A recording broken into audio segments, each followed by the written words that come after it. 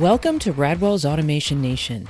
Adjust the volume or put your favorite earbuds in, and let's explore the manufacturing and automation industry together. I promise you, if you love the industry or just cool technology, you will love our podcast. Let's get started. Welcome to episode 16 of Radwell Automation Nation. This episode kicks off season 2 of our podcast, and I'm pretty excited about that, and I know Rob is too. In today's episode, we're speaking to a special guest from across the pond in the UK.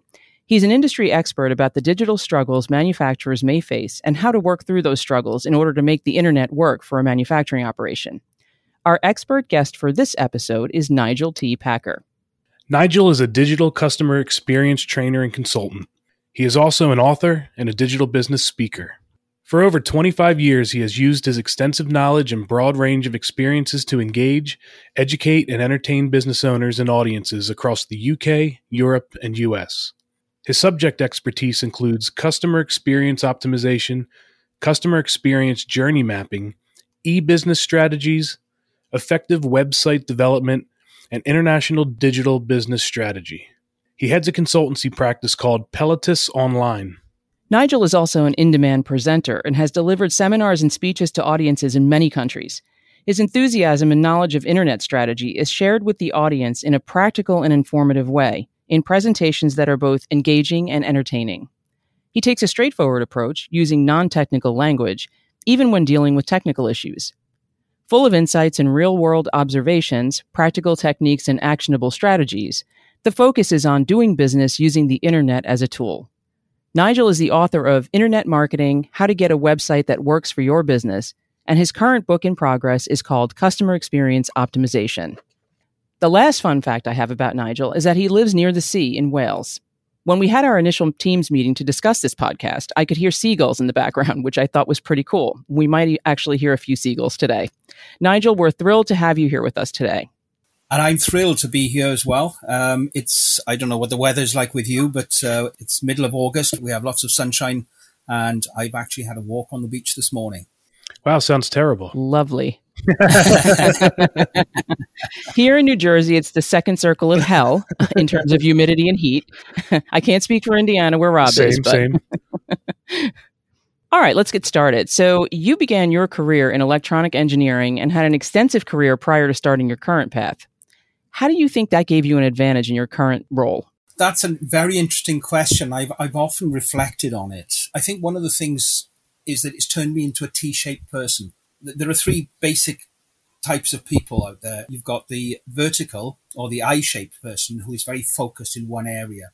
You've also got the horizontal person who has a broad range of experiences and interests in many, many things.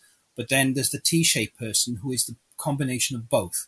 And I think over the years, I've been involved in so many different engineering activities and in service work and other projects that I've done, that I gathered lots of different knowledges, processes, functions, and insights into many different types of business. Engineering being the main one because of the electronics, because of the mechanical engineering, production engineering, and innovative work that I've done. So one of the things I found is that by being multidisciplinary as I am, I'm able to cross-fertilize ideas and concepts from one industry into another one, which seems to be lacking in many places. Engineering has done a lot of work over the last 70, 80 years to turn an ordinary motor car into something quite fantastic. If you look at it from the cars that were built back in the 60s and 70s in the UK and in America and compare them to the cars being built today, because of the drive for quality, for Kanban and all the other systems that have been there. But people don't seem to apply that to service industries and to other projects. So some of the things... That's interesting you say that. I want to just jump in here a second. That's very true about the need to be multidisciplinary in terms of what you do. And I think both Rob and I can attest in our individual roles here at Radwell that that's like a requirement, right, in our industry, Rob? Yeah, for sure. That's the first time I've heard T-shaped person and then it described that way, and I'm fascinated by it. Me too. I love that. I think that we're W-shaped people. I'm just kidding. Just joking, Nigel. Go ahead. I'm sorry to interrupt. Yeah, no, it's no problem at all. The thing is, by doing all the engineering stuff early on in my days, the disciplines that you learn in cataloging everything and having processes and systems in place, because you can get lost very, very quickly. So I've learned things about quality assurance, ISO, supply chain management, people and team management, failure mode effect analysis, innovation, research and development, finite element analysis, because I've used all these different systems at some stage in my long career. The other thing is I've worked in public sector, I've worked in private sector, and I've worked in the third sector as well, charities, fundraising. And it's knowing about people. I think it's the psychology is the bit that I'm fascinated by at the moment. And that's why I've thrown so much effort into customer experience and the processes people go through in the buying process, because it's all part of a journey. Everyone takes journeys. And most people only look at the journey sector at the beginning of where their journey is to the end of it. So if you're in a business and you're dealing with purchasing, you're only interested in the people who are supplying you. But do you go back further to see who's supplying them? And where did that stuff come from originally? And I give a lot of lectures in schools and universities.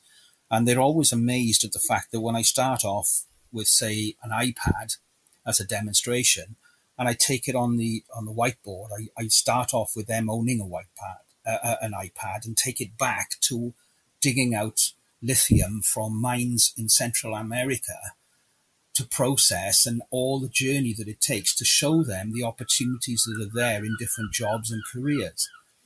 And the lecturers, they sort of come up to me after and said, "How do you know all this stuff?" I said, "Because I've made it my business to find out, and I've worked in many of these sectors." And I think it's having that, amassed those insights, those knowledge bases and everything else that helps you to actually explain things to people in a language that they can understand, because you understand it. I'm getting into things now about languages, because one of the big problems of a lot of industry, especially manufacturing and software development, is the fact that they use all the language within their industry. So they're actually excluding the people who want to buy the potential and the opportunity that those software products and those production systems actually generate. That's where marketing comes in, isn't it, though? Trying to navigate the language. Yeah, but marketing is usually made of, that's how they should be doing it. But then you find marketing will put up a good story, a good campaign. But what happens is that the owners of the company, who are software driven, they say, "Oh, no, you've got to mention this, you've got to mention that." So, too many words, yes. And then they throw in too many words. They start using things like I used, FEA, FMEA. But unless you do supply chain management, you won't understand FMEA, or failure mode effect analysis, or production. You won't know what failure mode effect analysis is about. You see it in government as well, because they're so happy using all these wonderful shortened phrases to represent large concepts. And it just alienates most of the readers. That's very true. That's very true. And this is why I always try and avoid using that sort of language and put things in terms of how people understand how the internet works. Because everyone wants to know, how does it work? And it's too complicated a system and process to actually teach someone. There's people who've been doing it for 25 years, and I still don't understand how some of it works. But the thing is, the same can be said for individuals. I often ask the question to people, because they want to know how the internet works, because they're afraid of it. And I say, "Well, can you write?" And they say, "Yes, I can." I said, "Do you know how a ballpoint pen works?" "No, I don't." Because you don't need to. You don't need to know how it works. You just have to understand it as a tool and how you can use it to do the things you want to do. So, Nigel, how is the internet a help for manufacturers in terms of day-to-day operations? How long's a piece of string? I think, or how long is this interview? Well, yeah, it is a pretty broad question. I'll give you that. Yeah, it is a very broad question. But the thing is, it actually depends. It all starts with, what do you manufacture? It starts off with, what is it that you manufacture, how big your company is, how big you want it to grow, what your ambitions are, what are the objectives of the company, the organization, and how long do you want to take to do that? And about how much investment you're going to make to get to where you want to be, and how over what period. So it all goes back to the business plan.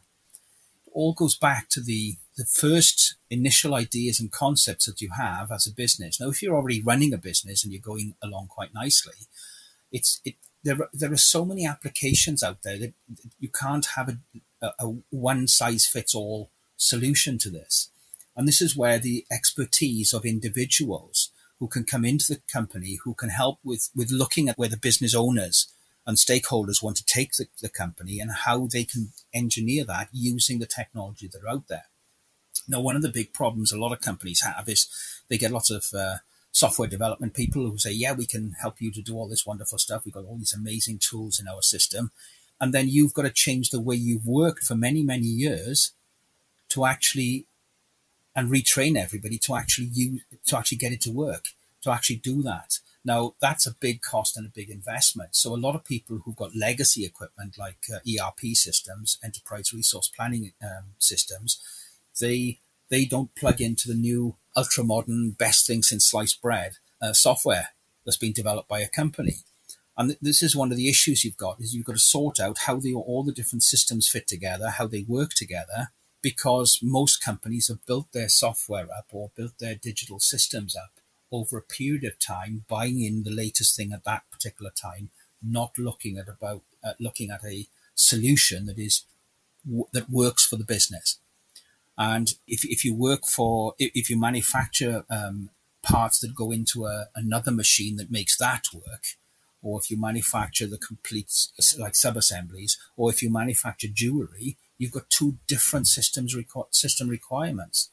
So again, it's about understanding the business and the business operations and where the objectives of the business are, where the goals of the business are, so that you can actually plan it out over a period of time. You cannot do this as, all right, we'll buy this software off the shelf, we'll plug it in and start using it. So many digital transformation projects fail because that's the impression they think of. They don't look at it as a long-term progressive development.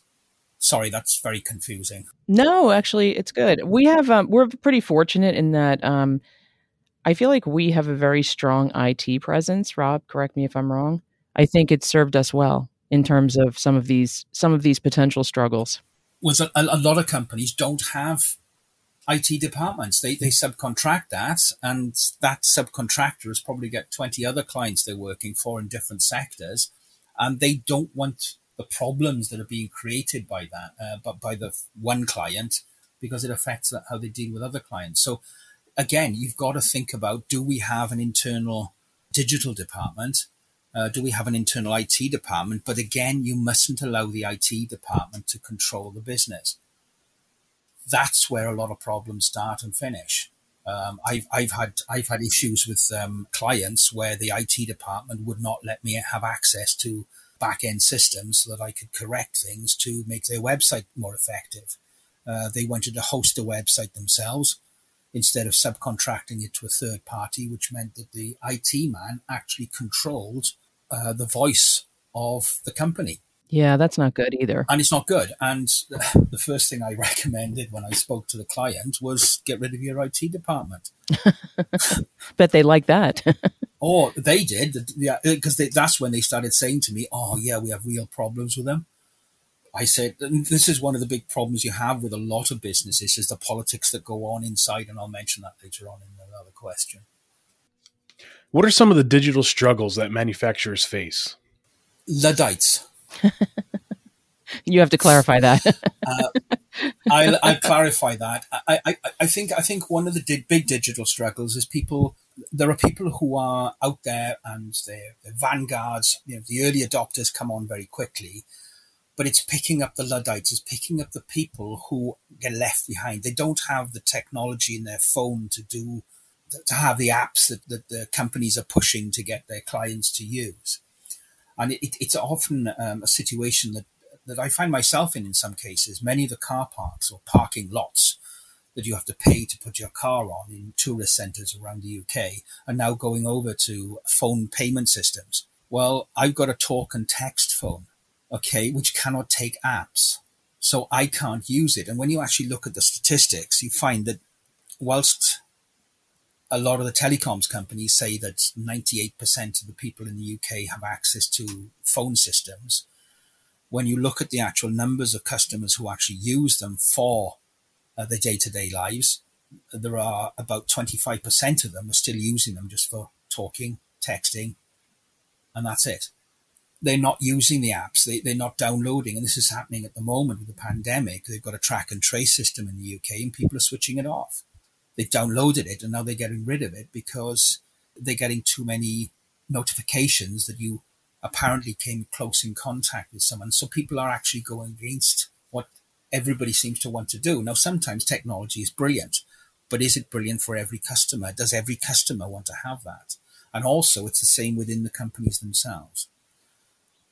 I say Luddites because it's not about Luddites. It's about the generations coming through, and everyone's trying to change something in one generation, where actually we've got to do it over 4 generations, because they're all, even amongst the youngsters you see today, they are getting rid of their smartphones and going back to not having a phone at all because they've had so many bad experiences from it. And so it's always worth looking at the outliers, because they can give you insights. And if you stop providing conventional services for many of your clients, then the chances are you're going to lose those in bulk and they're going to go to an older working methodology. So it's a balanced system. And so the struggle is understanding that. And this is where customer experience comes in, because it's the way you analyze your customers. It's the way you analyze your own workforce. Because there are people amongst that are not interested in taking new technology forward because they feel that they have to learn something new. And I've done it like this for the last 20 years. So why can't I keep doing like this? Because it seems to work. And this is where it's about engagement. If you're going to move forward with the digital transformation, you have to get everybody on board and buy-in from everyone, from top management all the way down to the security guard on the gate. And the receptionist. Everyone has to be involved in it. And often what happens is transformation, the big digital struggle is where the transformation is brought in by one department because they've been charged with the job of doing it. And then everybody else has to run and jump for that. And instead of it being brought through gradually rather than just trying to do it overnight. So based on that, what internet tools should manufacturers prioritize, in your opinion? In my opinion, virtual private networks for running the ordering systems and things like that within the company, ERP systems within the business, and especially if a company has got many, many different locations, then how do they keep in touch? How do they keep stock controls and all the other things? How do they do their purchasing processes? All that can be done digitally these days. And that's been around since before the internet. But with the internet and cloud services, you're able to do that. When it comes to selling and customer supply, look at the whole supply chain. Look at how you can introduce systems that make it easier for your customers to engage with you, but having pushed them over into a digital methodology of a digital process, don't forget to pick the phone up to them now and again and say, "Hi, let's go out for lunch." So humanize it too. Don't just make it internet.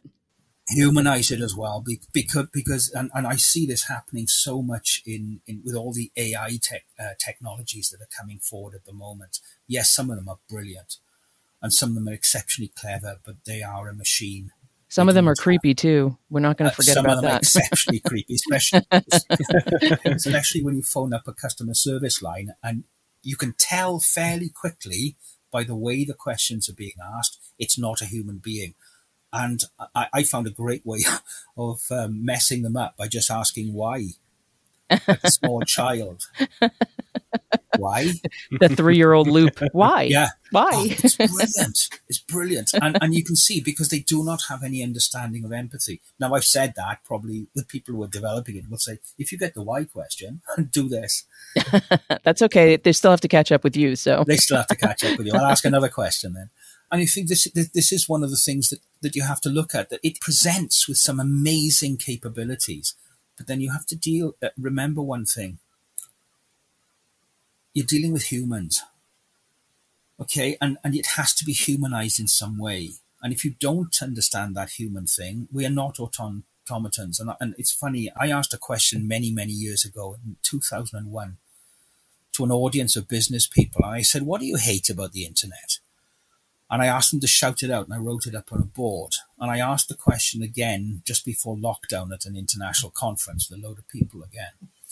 And they shouted out loads of things. And, they shouted the same 10 things that were told me in 2001. Wow.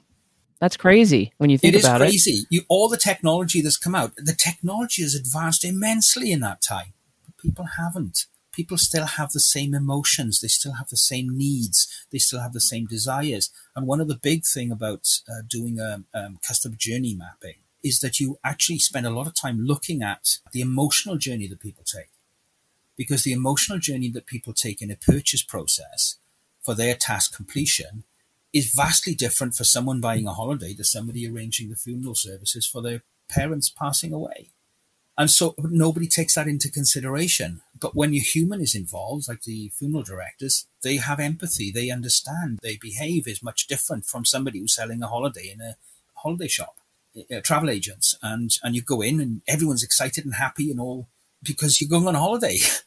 And this is the understanding that's needed with anything, whether it's manufacturing, engineering, jewelry, whatever you're manufacturing. You have to understand, how did your customer feel about it? And no one ever bothers to ask or look. So how would you say manufacturers can work through some of these digital struggles to make the internet work best for their operation? What's your advice? Contract me to come and talk to them. There you go. Very good. Yeah. They need to find people who can do this work to help them through this process. It's funny when you see a lot of the soft skills training that goes on out there and the soft skills advice that people are getting from business coaches to mentors and that sort of stuff. Everyone's throwing loads of money at it, but sometimes you actually have to have a mentor for the business itself. But you need somebody who has an understanding of the whole thing, not just the finances and not just the marketing and not just the process control, but to actually span across all the silos of the business to be able to drill down into it and look at things in a very close way. And I think it was Steve Jobs who said that we started with a customer. And I think this is an important aspect as well. Now, whether your customer is a car company who are assembling cars like Ford's or General Motors, you have to look at who the customer is. What are they looking for? What are they driving for? What is their business goal? So that you can actually fit into that, but also able to give them opportunities to improve some of the objectives that they are trying to achieve. And again, you've got to talk to human beings at the end of the day. And while social media is wonderful, and I have great times with USA Manufacturing Hour and Made in Britain, it's often very detached. I love it because I'm understanding a lot more about the way Americans communicate and interact with each other. It's funny, in many cases, someone puts a GIF up or something, I'm thinking, well, that's a bit the wrong side of decency sort of thing or whatever, because we have a much more reserved observation of life in the UK. Culturally, yes, you do. But you know what? I think sometimes it's by the person too, because there's plenty of Americans that respond the way you do. And then there's some that, are a little over the top with things. So I think it depends. And it goes back to what you were saying. Remember that you're dealing with humans behind the keyboard and behind the technology. Humans created it, but humans use it. Nigel, that being said, what are some of the positives that can come out of working through the digital struggles? There's a wonderful word that all business owners and business stakeholders want to hear, and that's the word profit. It's about profit at the end of the day, because why are you in business? Again, you have people who run businesses who do great works in communities and help the community and everything else. You have other people who have great products, but they don't understand that connection with the community. They don't give. You have to give a little. It's part of human nature to be helpful. Some people manage to block that off, but they don't usually last that long, or they climb quickly and then they dive quickly as well. And usually the journey down is a lot worse than the journey up. It's profit. It's about establishing the goals of the business and understanding what those goals are to make sure that everything works towards that, but include humans, include customers, include staff, employees, include management. Okay, because everyone's a stakeholder within the business, and that business, everyone benefits from that business being in existence. So they will give more if they understand that they're not there just to come in at 9 o'clock in the morning or start of shift, stand by the machine and do the same operation. What they're doing is helping the whole system work. So it's important to go and say, well done to them occasionally, because customer experience can be applied to employee experience as well. The principles, this is an important aspect. Now, let's get back onto the subject of digital. Digital makes life a lot easier for people because you can communicate faster. It reduces the cost of communication dramatically. It's about building up your audiences and making sure that those audiences are the same ones that want to buy or engage with your product. The sales department, have they got the systems in place to be able to do the things that they need to do? And often you can find it in the sales department, there are some people who don't fill in the customer relationship management software sections because they're too busy out there talking and entertaining and discussing things with the client, and they haven't got time to fill that in, the old school type. But they get just as much income for the company as the ones because they want to keep that client to themselves. They don't want it broadcast across all the sales team, otherwise somebody else might try and sneak off with their client. And you've got to understand those issues that go on. Being liked, yeah, everybody likes to be liked, but you can't please everybody. I was told once, because I'd spent a bit of time when I started a new job, I spent probably quite a lot of my time, my daytime in the works, talking to the people in the works and talking to the individuals, because I'd only just started the job and I needed to get some sort of credibility with the people who were employed. And I built up quite a strong reputation with the guys, and they respected me, and I was building up a good reputation. I was getting them to do things that the last manager couldn't do. And so I was getting a good team together. And I was told by my boss, not long after I'd started there, about 2 or 3 months into working there, he said, "Why do you spend so much time over there? You're not paid to be liked." And I thought, yeah, but it makes life a lot easier when you have to ask somebody to stay on an extra 2 hours to finish off a project or to finish off some production work. I'm torn on that one. I can't be that person who doesn't worry about what people think of them. Although I do know some people don't like me, but there we are. That's part of life. I happen to agree with you, Nigel. I think that's an important piece to being a productive leader, an effective leader. Yeah, you've got to be respected. You've got to be liked to a certain extent, and you've got to show confidence when you speak with them. And also, you've got to. I was told one thing by a sage gentleman many, many years ago: a pat on the back is cheaper than a pay rise, and it's remembered much longer. And the number of managers who don't actually know the names of the people who work underneath them, especially when you get into larger corporate companies.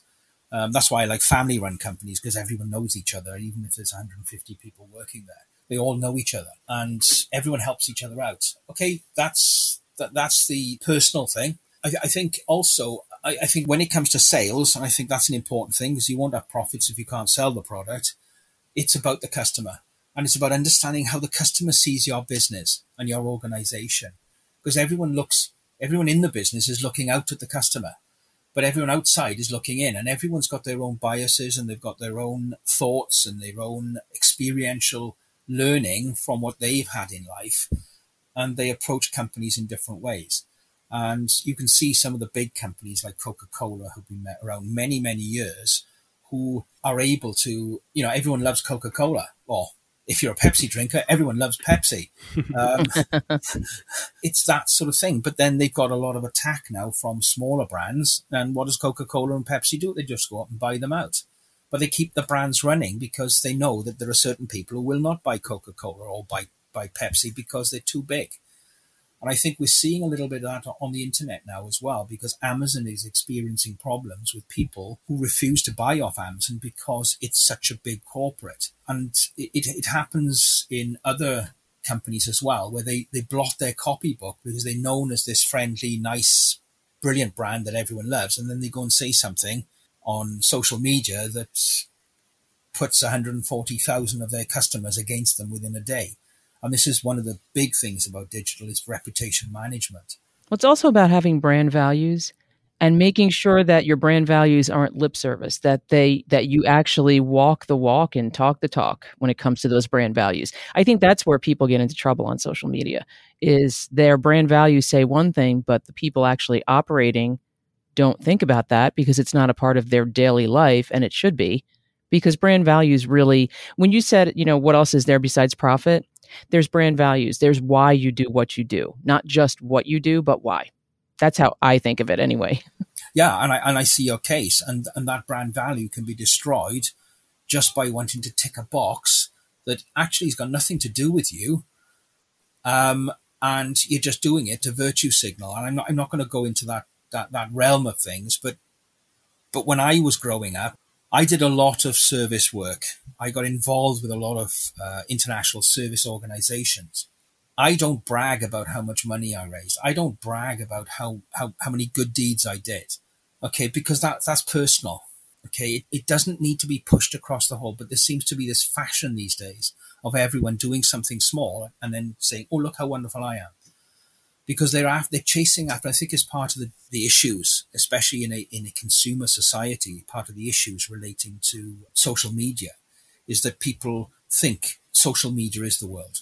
They built up 2,000 friends on a particular platform, and they think of them as friends. There are only two types of friends. There's a good friend and there's a friend. The friend will help you move house. A good friend will help you bury a body. There's that Wales humor coming out. I know. I told you I got some lateral humor. Just think about this. How many people you know would actually help you bury a body without asking any questions, without any, no, I won't. They'll do that for you. And you'll probably find there's only two people in your life who would actually do that with you. That's very true. Well, I know who my two are. To the other point about moving your home, I do know that friend. Luckily, I don't know the other one that would help me bury. I'll tell you what, though, the moving house thing, that's a tricky one. Sometimes that's harder than getting someone to bury a body with you. Nobody wants to help somebody move. It's rolled up in the carpet when you move house, yeah. No, it's just a metaphor, but it is really about understanding who friends are. And I've seen some acrimonious things going on in social media because somebody said one thing and somebody said, I don't like that. And and these are the things that are driving people away from it. These are the things that are driving young people not to engage because they've been bullied or they've had those sort of things. And this is where companies can really have to think twice before they start ticking boxes, basically, and just get on with what they're there to do. Yeah. So to zero in on it, a little more, what are the most important ways resolving digital struggles can positively impact the customer experience in manufacturing? It's easy to say an effective website, but what is an effective website? As I mentioned a little bit earlier, customers see your business in a different way from how you see your business. And most business people are chasing after the profit. So their digital footprint and their digital assets are all geared towards what the business wants, not what the customer wants. And at the end of the day, once you publish your website, how many people in the business actually go and have a look at it? How many people in the business actually go and think, oh, perhaps we could make that easier if we didn't have that thing that stops people going to the next stage?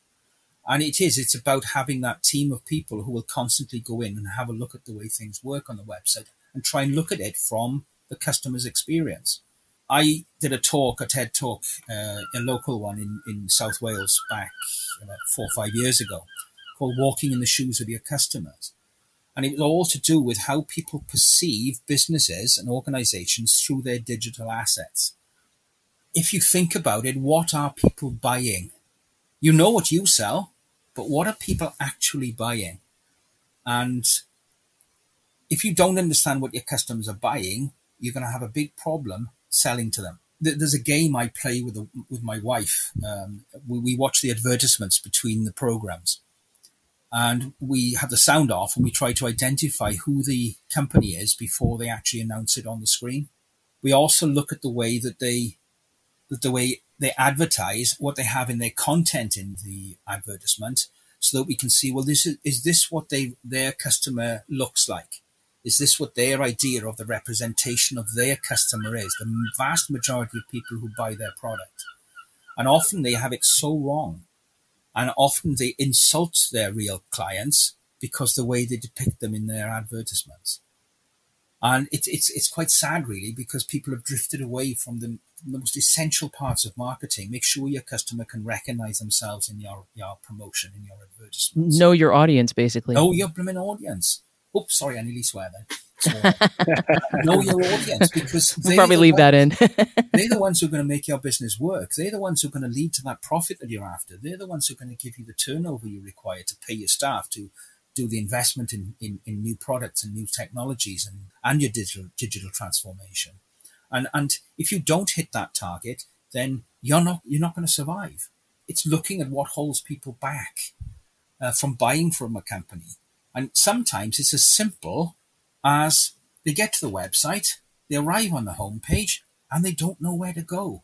Failure to start. Yep. Right. User experience. Yep. User experience. It's which is customer experience. A user experience is quite interesting because when I've done a lot of user experience with companies and with digital assets. And one of the things I found is that when people see that, the customers I'm after, the business owners and the marketing departments, they see user experience, they don't understand it. They think it's a design issue. Whereas if they see customer experience, they understand that straight away. So that's why I've changed it. But essentially, we are user experience specialists. But for the customer for my customers, my clients to understand, I've got to use the word customer experience. And so, I've looked into how my customers see things and the ones I want and the ones who have the money to pay for my services and the training. And so that they can understand by talking to their marketing and sales department to help them understand more about their customers in the digital environment, then they are able to make better judgment on the communications that they use and how they optimize their websites from search engine optimization to visual optimization so that they can engage the customer more readily and get more sales. Because if you ask anybody, and this is what happens, you get a new website, you put it up, you ask all your friends, family, and some of your best clients, what do you think of the new website? Oh, it's fantastic. Is it? Because often they'll say that because they don't want to offend you. And that's why I can be quite offensive when I do feedback sessions on customer experience journey planning and customer experience through digital assets and audits for our clients. They get quite upset. So diplomacy comes in a big way at that point. I was going to say offensive is probably not the right word. No, it's not. But people get upset, and I've actually had web designers in tears. Not that I wanted to do that. It's just that they get offended because they feel that they put so much into making that particular website and the client is there, they are there. And I just ask a simple question. Why did you do it this way? And they get really upset because I'm challenging them. And that's what my job there is, to challenge the ideas. And I mentioned at the very beginning the concept of the 10th man. It's quite an old concept. And what happens is you get board meetings and you get discussion meetings on a project or a campaign or anything else that's going on in a company. And everybody agrees because they don't want to upset the boss. But the problem is somebody has to be a 10th man. Someone has to challenge the fact that, yes, this is brilliant, but what happens about our customers? What happens about this? How do we get it from here to there? Okay, in the project, how do we go through those steps? Have you mapped out the journey and have you looked at all the failure points within that journey? And is there a better way of doing it? But because everybody wants to get the meeting over with and everybody's sort of patting the project person on the back because it's the son of the owner of the company and they don't want to upset them, or there's politics going on in the company, somebody inside won't do that even if they think it. So this is where having a 10th man brought in as an expert from outside can resolve that issue. I can suggest that people should look up 10th man principle so that they can implement it in their business. Because if you don't challenge or make people think about the consequences of what they do, you can run down a rabbit hole for hours and end up in a cul-de-sac and have to crawl back out after investing vast amounts of money and time and effort to get to that point. And then you realize it's not going to work. Or it's a failure point because you missed things on the journey because people didn't actually open up the discussions. So I very much appreciate the Seagull soundtrack in the background, as I'm sure Rob does. I love it. It's awesome. Very calming, very soothing. Nigel, thank you so much for joining us. Thank you, Julie, and thank you, Rob. It's been a really interesting conversation. I've had to hold back in many ways because of there's so much to discuss. And your questions could lead into so many different things. We'll have to have you back again soon. Well, I'd love to come back and perhaps we can focus down on one particular aspect of things and we'll see what happens there. Sounds great. I've included Nigel's contact information in the show notes in case you'd like to reach out to him. He's a wealth of information and also a really great person to chat with about many industry topics. If you like this podcast, we'd love to have you leave us a review wherever you listen to your favorite podcasts. Thank you for joining us for episode 16 of Radwell Automation Nation. Until next time. To learn more about Radwell, visit radwell.com or connect with us on social media. To contact us about this podcast, email automationnation@radwell.com. Thanks for joining us.